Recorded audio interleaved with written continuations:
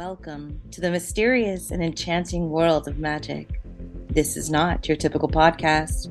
This is a podcast that delves deep into the darker side of the art.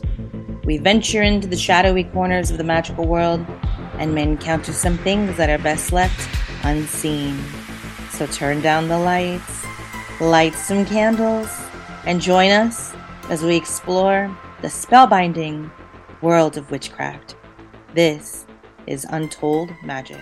Welcome back, everybody. Today we are speaking with someone that I really respect, and I have read a lot of their content, taken a ton of their classes.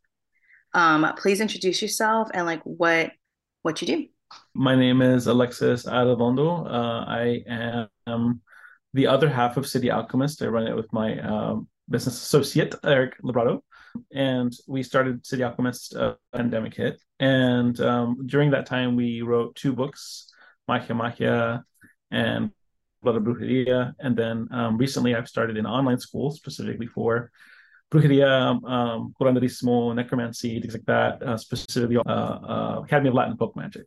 Well, I don't know if you're aware, but we have a local book club, and both of your books have been featured as books. So everybody and their mom in town has read them. Super fun, so informative. Would you I guess kind of describe how you got started? Where did you begin? Sure. So when I was very young, I grew up in a very small town called Arredondo, Texas, which is really close to, and it's like an hour away from Laredo, which is where I was born actually. And growing up in a small town in 1980s, it was for some reason there was not a lot to do. There's only just the old school country type thing, right, where we just go into old houses and old Get in buildings and trouble? tell ghost stories Does it get in and things like trouble? that. But I was very I was very enamored with not just ghost stories, but stories about witches, witchcraft, things like that. And I was always very into these stories. But one of the ones in particular that would always come up, because we were literally 30 miles away, Dero of Falfurrias, or Los Olmos, Texas, which is now pretty much modern day Falfurrias. And hearing these stories as a kid, I was just always enamored by ghosts, witches, witchcraft, brujeria, all these stories about lechuza.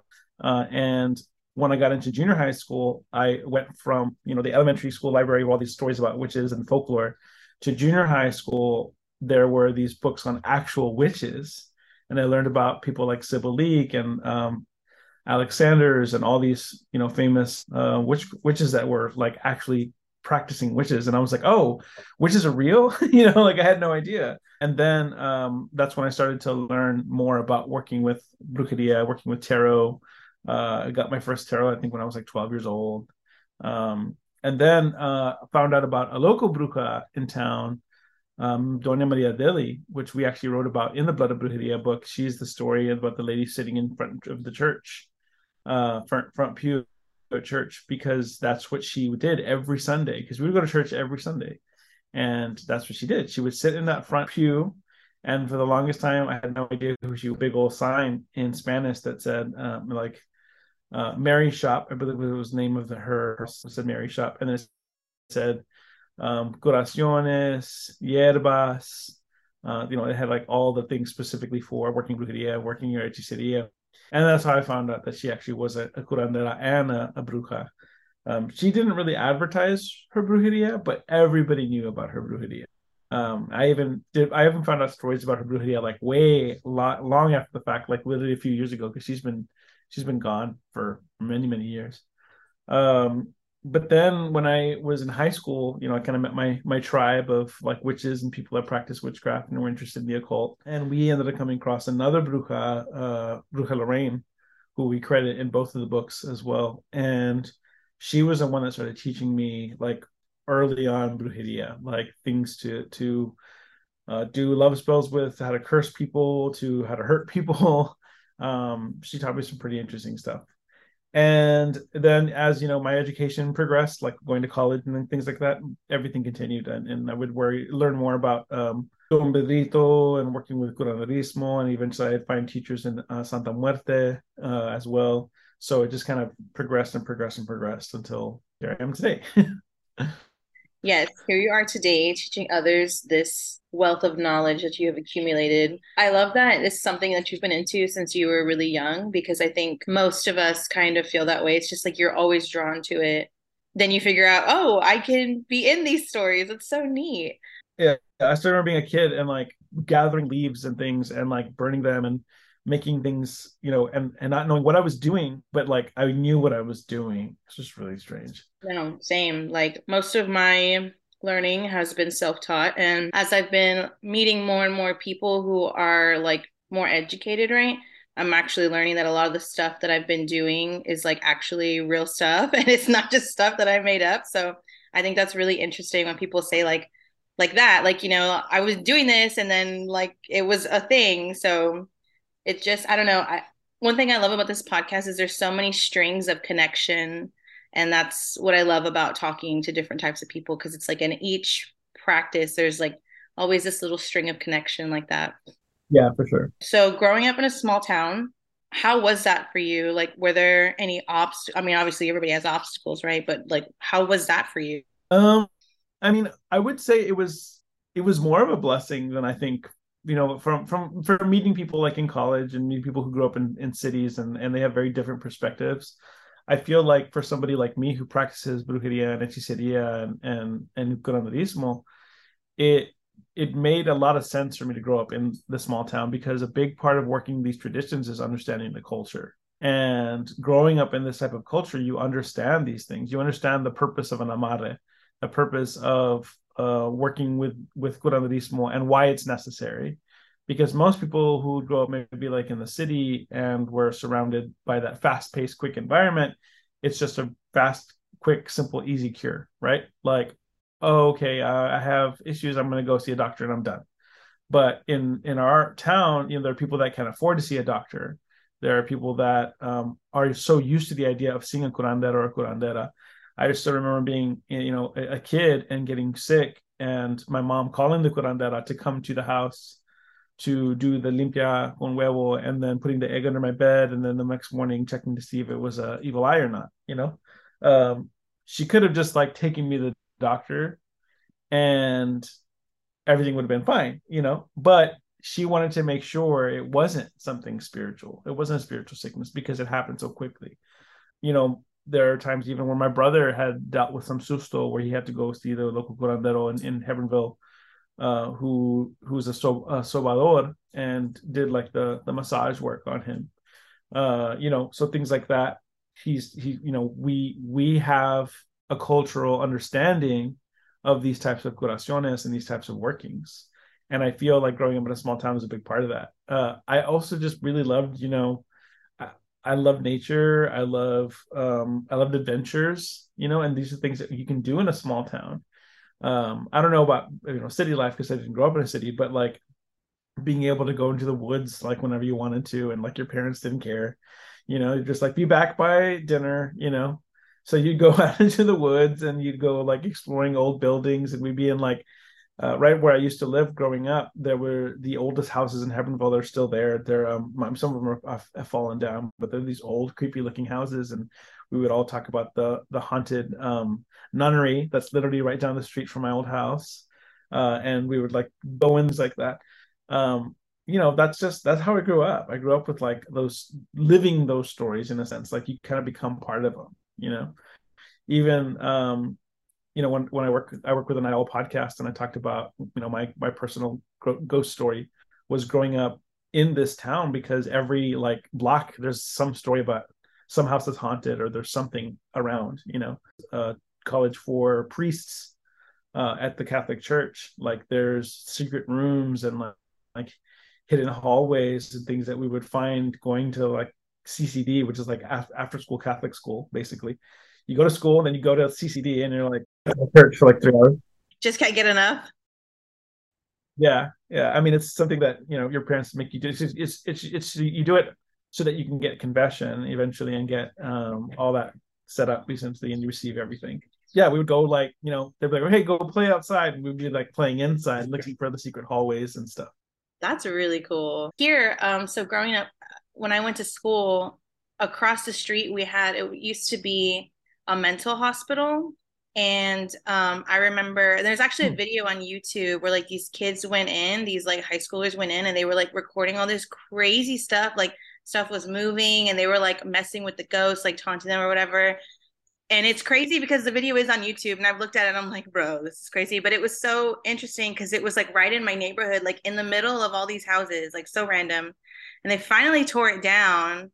But that lot, it's just been empty ever since. But it's just funny because even though like technically like Corpus is like a city, right? There was still like a lot of that where we would just be like roaming around, doing things, getting in trouble, like so I love that. Not so much the woods because we don't really have that much woods around here, but just doing bad things. Are there like any common misconceptions that you see online, like in regards to not just like brujeria and curanderismo, but even like the paranormal stuff? Since I feel like that might be like your special interest. I mean, yeah, there's a lot of misconceptions about everything. For example, people think that hechiceria is brujeria in the sense that like they're like, oh, I'm doing some brujeria, and they're just lighting a bunch of candles, and I'm like, well, technically that's not brujeria, that's hechiceria, because hechiceria is working with things like candles and working with things like certain days of the week and the energies of those. Brujeria is a little bit more raw. It's a little more intense. It requires things like animal parts and bones and earthly based things, and most of the time brujeria is done specifically for malintention, right? So it's like to hurt somebody or to remove someone forcibly, or even amarres, like real amarres are considered brujeria because it's forcefully making somebody love you, and it's an obsession type love. It's not just like a, oh yeah, we're going to be together forever. It's like I can't live without you, that kind of thing. I think people also view curanderismo kind of with a misconception as well, because nowadays especially there's a big movement to try to get the health community. And so it's become like this, like, oh look, it's all non-spiritual, it's just the use of herbs and the use of plants. But the truth is, where I grew up, at least the folk curanderismo, as I like to call it, is very much a spiritual practice and requires the use of saints. It requires the workings of spirit and guides as well, even. And so there is a spiritual aspect to it that I feel like has been kind of removed. As for paranormal, it's funny because Stephen Blue, who runs the Night Owl podcast with myself, he grew up in a small town in Texas as well, smaller than mine, like way smaller than mine. And he grew up, with his Hispanic family. He's half Hispanic. And so we really bonded in college when we met in Corpus Christi, actually, where we went in college, because he had like the same stories I had. He knew the same stories of the Lechuza and La Llorona and all those things. And so we were able to kind of like bond on these folk legends, essentially. But I feel like growing up, again, the idea of that culture, that small town, those stories are everywhere. Like there are neighborhoods that are famous for their ghost stories. There are neighborhoods that are famous for brujas and lechuzas and things like that. There's even an area in my hometown where they're like, oh yeah, people see like UFOs all the time. And for the longest time, I called it shenanigans because I never believed that until I actually saw one myself. And I was like, oh, okay, I can't explain that, and then... Please tell me this UFO story. I need to hear it. I'm sorry. Okay. It's actually really funny. So I used to work at a pizza inn in high school. It was actually run by my uncle. So almost everybody worked there. All my cousins worked there. And there was this one guy that worked there, Freddie, who did not believe in anything, didn't believe in ghosts, didn't believe in, monsters, UFOs, nothing. But what was funny is I actually had like two experiences with him. One was at the store itself. The Fandango's Pizza Inn place was actually haunted. It was an old house that had been converted into a convenience store. And so there was a time when we were just like talking, and I like stepped away, and when I turned around, I was about to say something, and we heard somebody speaking, but it was weird. It sounded like they were trying to talk, and then it trailed off. So it was like, do you have like that kind of thing? And he looked right at me and said, what? And I said, what? And like at the same time.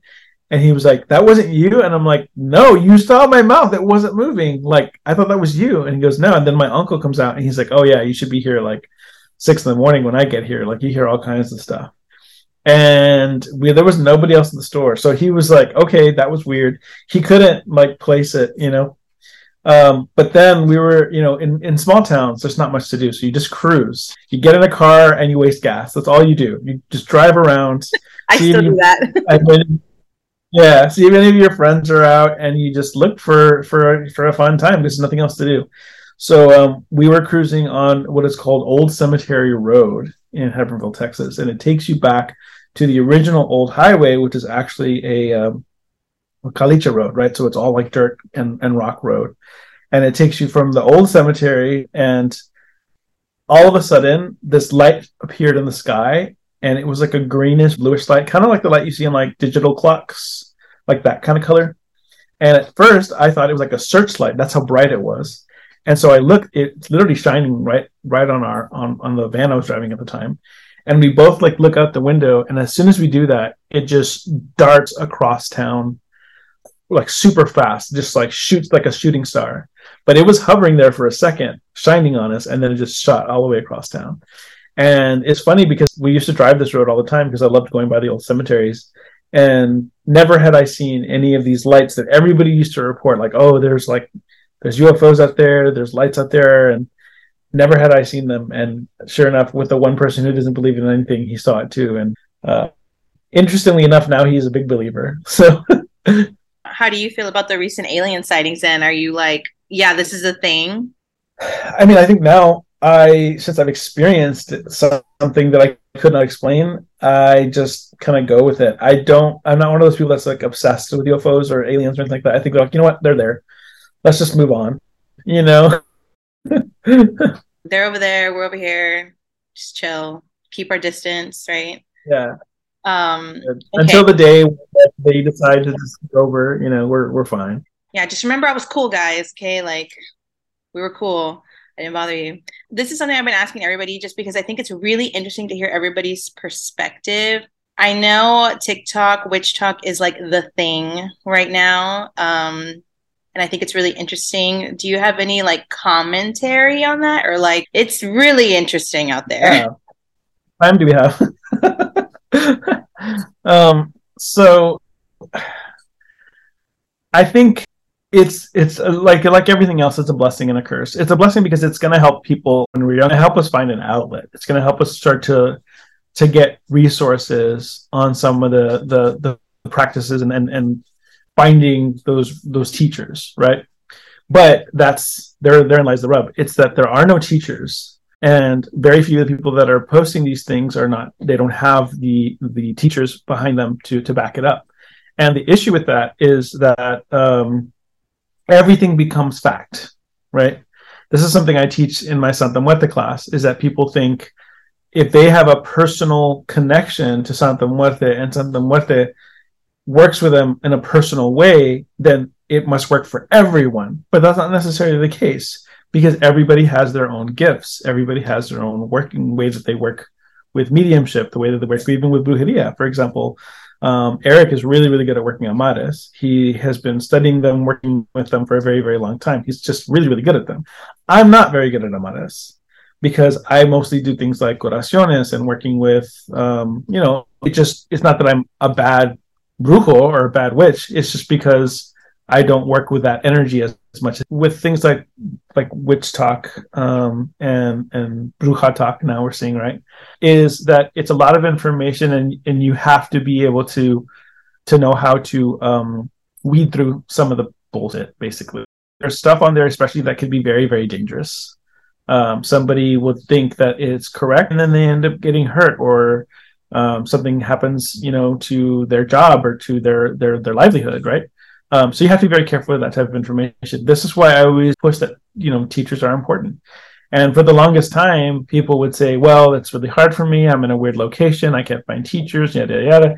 And that's exactly why I started the academy, to have resources for people so they can learn and they can discern the differences between, what is authentic and what is taught and passed down and what is just kind of made up. And I can say, as an author, even somebody who has written two books, I can tell you like not even all the books that are out there are legit. There's a lot of books out there that are not legit. And it's, let's make money or let's push out as many titles as we can, like that kind of deal. And you'll notice the red flags. The red flags are things like when it's very general, or when you start to see things like, oh, this is a book on brujeria, but then they start incorporating things from completely different cultures. Like now we're going to do this fiery wall of protection spell, but that's hoodoo. We're going to do this Cleo May oil. That's also hoodoo. So it's like, that's not brujeria. Call a thing, essentially. I've even seen people start to use things like Espanta Muerto and Abre Camino and the seven African powers. It's like, okay, well, those are all from Cuba, and those are all Cuban workings with the Spiritismo, Palomayombe, and Santeria, and that culture. But if we're talking about Mexican brujeria, yes, there may have been some influences here and there, but we don't with those things. And that's one of the reasons why I enjoy the classes that we're teaching on the Mictlan Academy, because we're trying to show you the more traditional aspects of those things and the separations as well, because we do have Espiritismo classes and Palomayombe classes and Kimbanda and all these other classes, so you can see the differences in the Latin American cultures and how they're practiced. So how do you feel about like cultures and practices evolving? Like, is that something that you kind of like you believe in? Like, I'm just curious on what your thoughts are. I think it's important actually for cultures to evolve. I don't identify as gay. I technically identify as bi, but I'm a gay man, a queer individual, and I practice a tradition that usually is very anti-queer, which is Palomayombe. And the reason why that is even possible, our madrina, right? She said that's not an issue. It has nothing to do with your spirituality. So because of her and her influence on her godson, which is my godfather, we were able to get involved in that tradition. If that had not evolved, there would still be this strict, you can't practice this, you can't be a part of this. In Mexican brujeria, for example, there's a lot of evolution. We have people using modern things, right? Modern objects, modern products. For example, in our Blood Brujeria book, we talk about douche powder, which was something that was invented like in the 40s and the 50s, but now there's like many different forms of it, and you can buy it at most locations and places, and it's used for brujeria, an ancient Aztec spell, because there probably wasn't specifically that type of powder back in that time. So evolution also brings things to the mix, right? Here's another good example, is that we see things in brujeria like I've even seen people using things like pine sol, fabuloso, and for curanderismo or for brujeria, where they add certain things to it to enhance it. Fabuloso from the ancient Mexica, tradition. You're going to see things like where they would take flowers and make waters, spiritual waters out of it, and use that to cleanse the home. But in this case, we're using this to mop the home, right? So I think it's really, really important to have a good ground in culture and a good ground in history and understanding those things, because the issue is now we just want to call everything brujeria, right? I'm going to do this egg limpia on you. It's brujeria. It's not brujeria. And I think that the issue is, if we're talking like me and you, right? We're, comadre, compadre, I'm like, that's brujeria, right? We're just joking around. But when we're being serious about the subject and trying to teach it and trying to approach it from like an intellectual aspect, then we have to say, well, technically, this is hechiceria. This is curanderismo. This is folk magic. This is folk healing. This is folk witchcraft, because we need to make the discernment. Now, that doesn't mean that you have to go and say, well, I'm just a brujo because I only wear brujeria, or I'm just a curandero because I just do curanderismo, or so on and so forth. It just means that we have to learn the differences, right?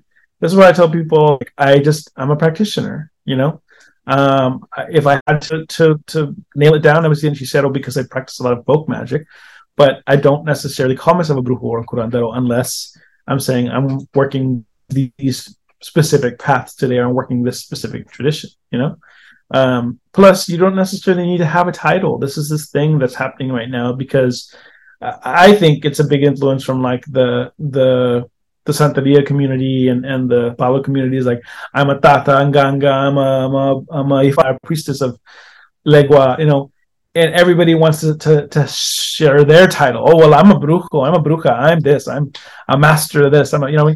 But the thing is that that's not necessary. What's necessary is your practice. You know, what's necessary is sitting with your spirit and evolving with your spirit and evolving with your witchcraft, because that is what's going to help you. Titles don't do anything. You know, I'm a Tata Nganga, I'm a Kimandero, I'm a Pai de Santo, I'm all these things, but that doesn't matter to me. What matters mostly to me is my practice, my spirit, my guides. You know what I mean? I'm not going to use these titles because that's just ego, and ego does nothing but horrible things for this tradition. And if you don't believe me, go look at Witch Talk. You know what I mean? That's what that is. It's a lot of ego. It's a lot of ego. So I love that you said that, because the episode right before yours, we were literally talking about titles and title grabs and all these things, and how like it's okay to have them, but sometimes people will use it as like a holier than thou kind of thing, which is where the problem kind of comes in, because it's like, yes, you have these titles, and yes, of course you've earned them, but like at what point is it because you care about the practice, or is it because you want a title, right? And so I love that you said that. Totally relatable.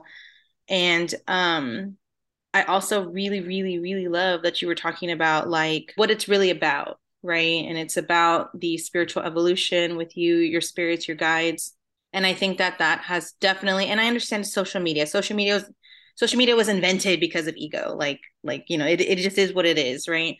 And that is going to always be a part of it. But it's just, I don't know, it's something that we don't hear enough, I feel like. And so it's really refreshing to hear it from someone who is so enmeshed in the community and who has been putting out information as well. So I think too, whenever people have read your books, or at least from what I gathered in our book club, everything was just so like grounded and like real and practical. And so it's just, it is appreciated, you know. And if you guys haven't checked out your school, but it is really, really good. I was taking a few classes for a while. Unfortunately, like I was just not able to keep up. And so I wasn't able to continue it. But even in the classes before, they're always really well researched, really well cited, and really well put together in a way that's digestible, which I think is also really important. So I don't know, I'm just hyping you up right now. I'm sorry. Very good. No, I do want to kind of, one thing I want to add about the thing that's important about titles is lineage. That's what's important about titles. So if you have people that are saying, well, I'm a Tatanganga, I'm a Santero, I'm this, I'm that, I'm that, then it's about ego. But if you have people saying that maybe like I'm a Tatanganga of the Inquita Mananquita tradition of Havana, Cuba, and that is my connection, then that's good, because now you know that this person has a lineage. And not only that, but you can actually go to Cuba and go to the Inquita Mananquita there and say, I know this person in America, and they say they're connected to you, and they could say, yes, they are connected to us. And it's important. And even in Cuba, especially, they're really, really good about this, is they all have documentation. You know, we have documentation here in the United States that says that we are connected to that house in Cuba. And why is that important? Because it shows lineage. So anybody can come to you and say, I'm a tata this, I'm a priestess of this, I'm a priest of that, but they don't have lineage, then they don't have anything to back up their title. Yes, I'm a priest of Yamaya, and I can show you that lineage, and that therefore I can guide you in that tradition. And other than that, you know, these other self-title type things, it's community. You know, the community gives you that title. This is why I don't refer to myself as a brujo or a curandero, because it's the community that has to say, oh, go see Brujo Alexis, or go see the curandero, he'll guide you. But the community should be giving you that title, not you yourself. Now, if you're just talking to your friends and they're like, well, what do you do? What do you practice? And you're like, well, I'm a brujo, essentially. You know, I practice brujeria. Then that's fine. But if you're going to go there and like, I'm the master brujo and so on and so forth, that's when it becomes an issue. That's why I have issues also with people who refer to themselves as priests or priestesses of Santa Muerte, because it's not a tradition that even has priests or priestesses. And by doing that, you're claiming lineage. She's a folk saint. It's a folk practice, right? just like there are no priests or priestesses of any other folk saints. They're just folk saints. They're folk practices. There's no priest curandero, there's no priestess bruja or something like that, because they're folk practices, right? So I think that's the biggest issue with working with these or having these titles. Yeah, you just have to work it from that perspective. And then going back to your other thing is the Magia Mictlan Academy. It is, you can just go to the City Alchemist website, and we have it at the very bottom under the classes. And Magia is Magia, de Mictlan, so DE, and then Mictlan is Mictlan, which Magia de Mictlan basically just means the magic of Mictlan, which Mictlan is the underworld, the Mexica underworld. And so it's just kind of, it's more based in like our more spiritual aspect of Mexica, but it does have, we have teachers like Jamila Enriquez, who does things like Espiritismo and Palo, as well as working with, darker energies and necromancy. We have teachers like Alex Bujo, who grew up very much in this tradition and worked with a lot of brujos and brujas, including his mother and brujas and hechiceras and hechiceros. And so he has a very strong connection to this practice, and he knows a lot of tradition. So he teaches a lot of our brujeria classes as well. That is so exciting, honestly. Now I'm like, I need to get back in it. So I have talked a lot about on my own platform, and I'm just going to reiterate it here, that like a lot of what I've been trying to do, right? Being someone that I feel like has been disenfranchised from tradition, right, over time, is like get back to that like kind of root, right, where that connection. And I just want to encourage people too, like if they are trying to do that as well. And when I say decolonizing, I'm just going to put that out there too. I don't necessarily mean like taking away all necessarily Christian influence. I'm talking about the Americanization aspect, trying to come away from that and kind of get back to like what I would consider the core of my culture, right? To definitely check out their school and their books, because I feel like that's what they have done, is put that core, because I definitely believe in balance, right? So like having that stability, that root, that connection, and also being able to branch from that into whatever kind of works for you in your own practice. So I just kind of wanted to reiterate that, right? And when you were talking about like lineage and stuff like that, that is something that I agree is really missing in a lot of different aspects. So like I said earlier, it is like refreshing to kind of have that in the community as like a base to stand on. Does that make sense? Yeah. One thing you said that I really love, that idea of removing every single part of European influence or colonized influence. The issue with that is that if you remove that, you remove like a good chunk of brujeria, because a lot of the brujeria in Mexico was influenced by the Rosicrucians. It was influenced by the Grimorios, right? The grimoires. We were influenced by the saints, by the devil, even. You know what I mean? People were saying, "Oh, I want to decolonize the brujeria, but I want to work with the devil." Well, but that is colonization, because the devil didn't exist prior to colonization. So it's important to make those distinctions. I think it's almost like a deculturalization, like you're trying to remove the extra kind of culture that was pushed onto our culture, because we just took all those things and ran with it, right? So like you brought the devil to us, we're like, oh, cool, we have Tezcatlipoca, very similar, we're going to take it, you brought saints, we're like, oh, you petitioned this saint for that? Well, you know what? We did the same thing with this Mexicateo, so let's do that now. We're going to take that saint and run with it. It doesn't mean that we have to be Catholic, that we have to convert and practice Catholicism. It just means that we can take some of these practices and use them for our brujeria and for our curanderismo and for our hechiceria.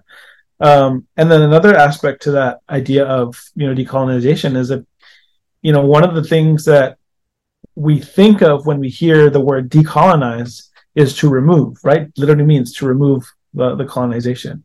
But truly, the best way to decolonize is to add the tools of our culture, right? This is something that Alex in one of our classes, which I really enjoyed. He said, your cauldron with a copalero. Replace your clay, glass jar with a clay jug from Mexico. Replace your offering bowl of steel or metal with a clay bowl. You're reintroducing the tools that our ancestors used.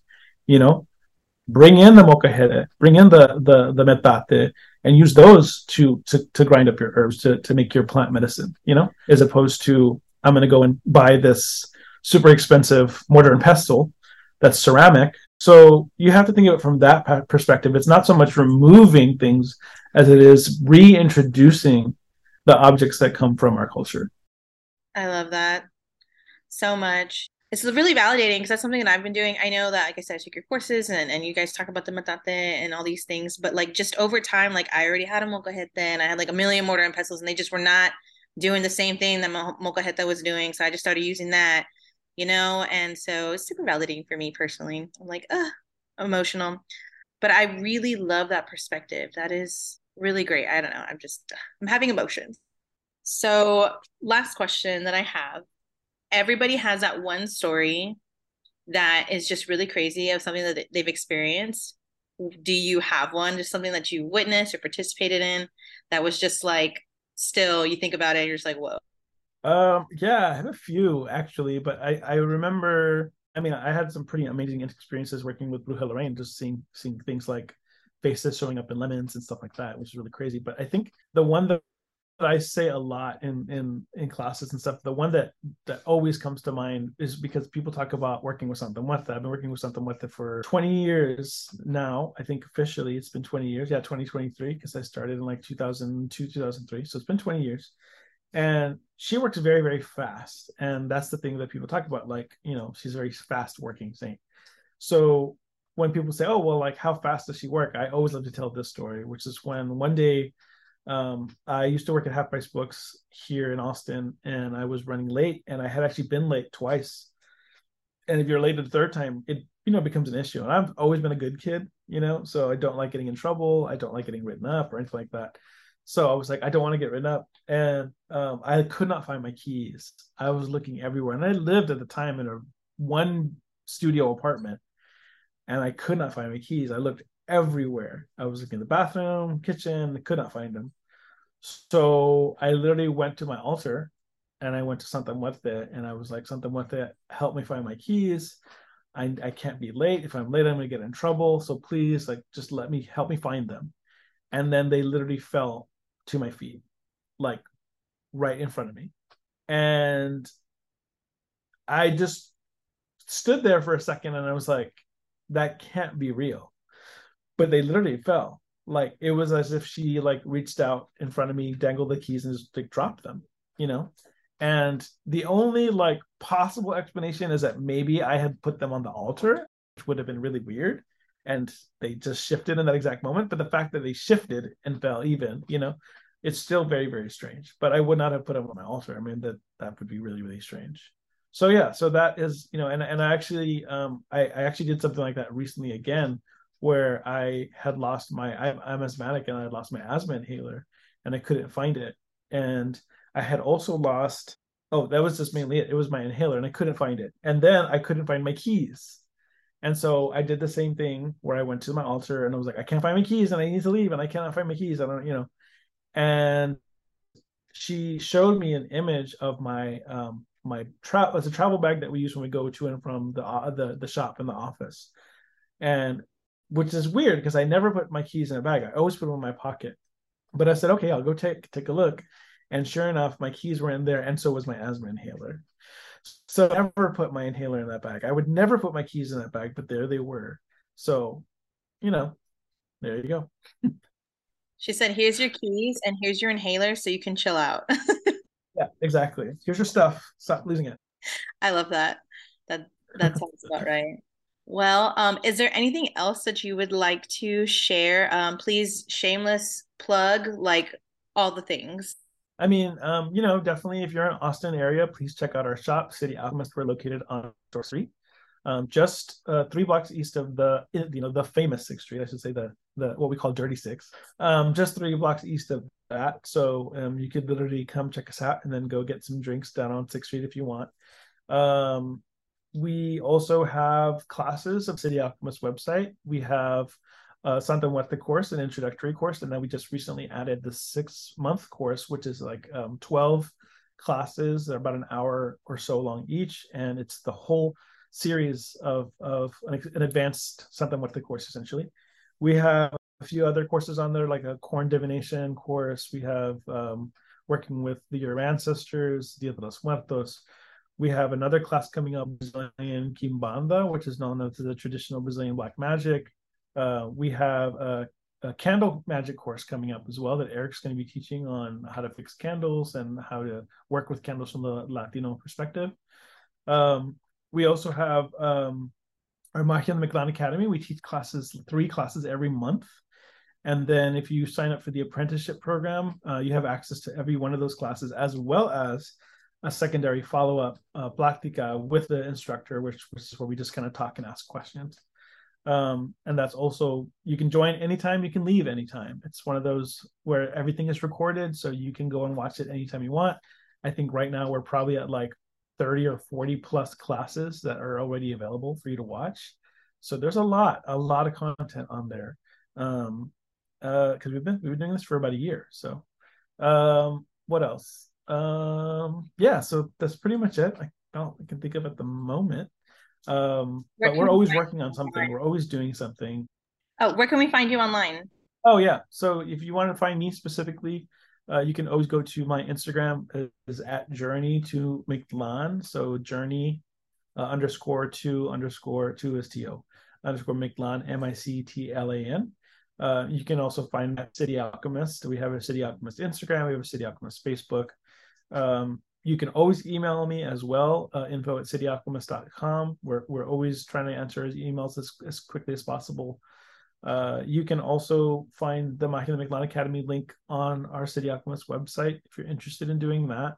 Or just call the shop. We're usually there every once in a while. I'd say mostly like early day and then late in the day is usually when we're there. Or you can just call the shop and one of our employees will help you out and figure out how to get in contact with us. We are also going to be offering more. I do readings online, so you can go to City Alchemist and book a reading, and then Eric's going to be doing readings too. That's a little new tidbit that we just released. We also have spiritual cleansings every month that we do for the community. They're $40. It's like a flat rate fee essentially. And then we're starting to also start individual client work. So individual cleansings, home cleansings, and things like that. All of those are going to be coming up on the website pretty soon. That's exciting. So every time I go to Austin, it's just a fact. We're stopping at City Alchemist. We're getting a candle. We're doing something, right? But I have done your corn divination. I booked that with you online during the pandemic. That was really cool. Honestly, I've been wanting to get a cleansing from you guys. So next time I'll try and like plan it out better to do that, because I think that's like the only thing I haven't done with you at this point. So that's like on my to-do list. But we'll have that too where you can schedule it as well. So that like if you want to schedule it ahead of time and then you're coming to Corpus, you can schedule it, and then that way you don't have to worry about like, is it gonna be this weekend or not? So thank you. I would appreciate that. Well, thank you so much for your time, for the work that you do for the community, for the information that you put out. I know myself and a lot of people that I know have very much benefited and grown from it. So the work that you're doing does reverberate throughout, the various little niches in the community. Thank you again so much. Thanks for tuning in, guys. And we'll catch y'all next time.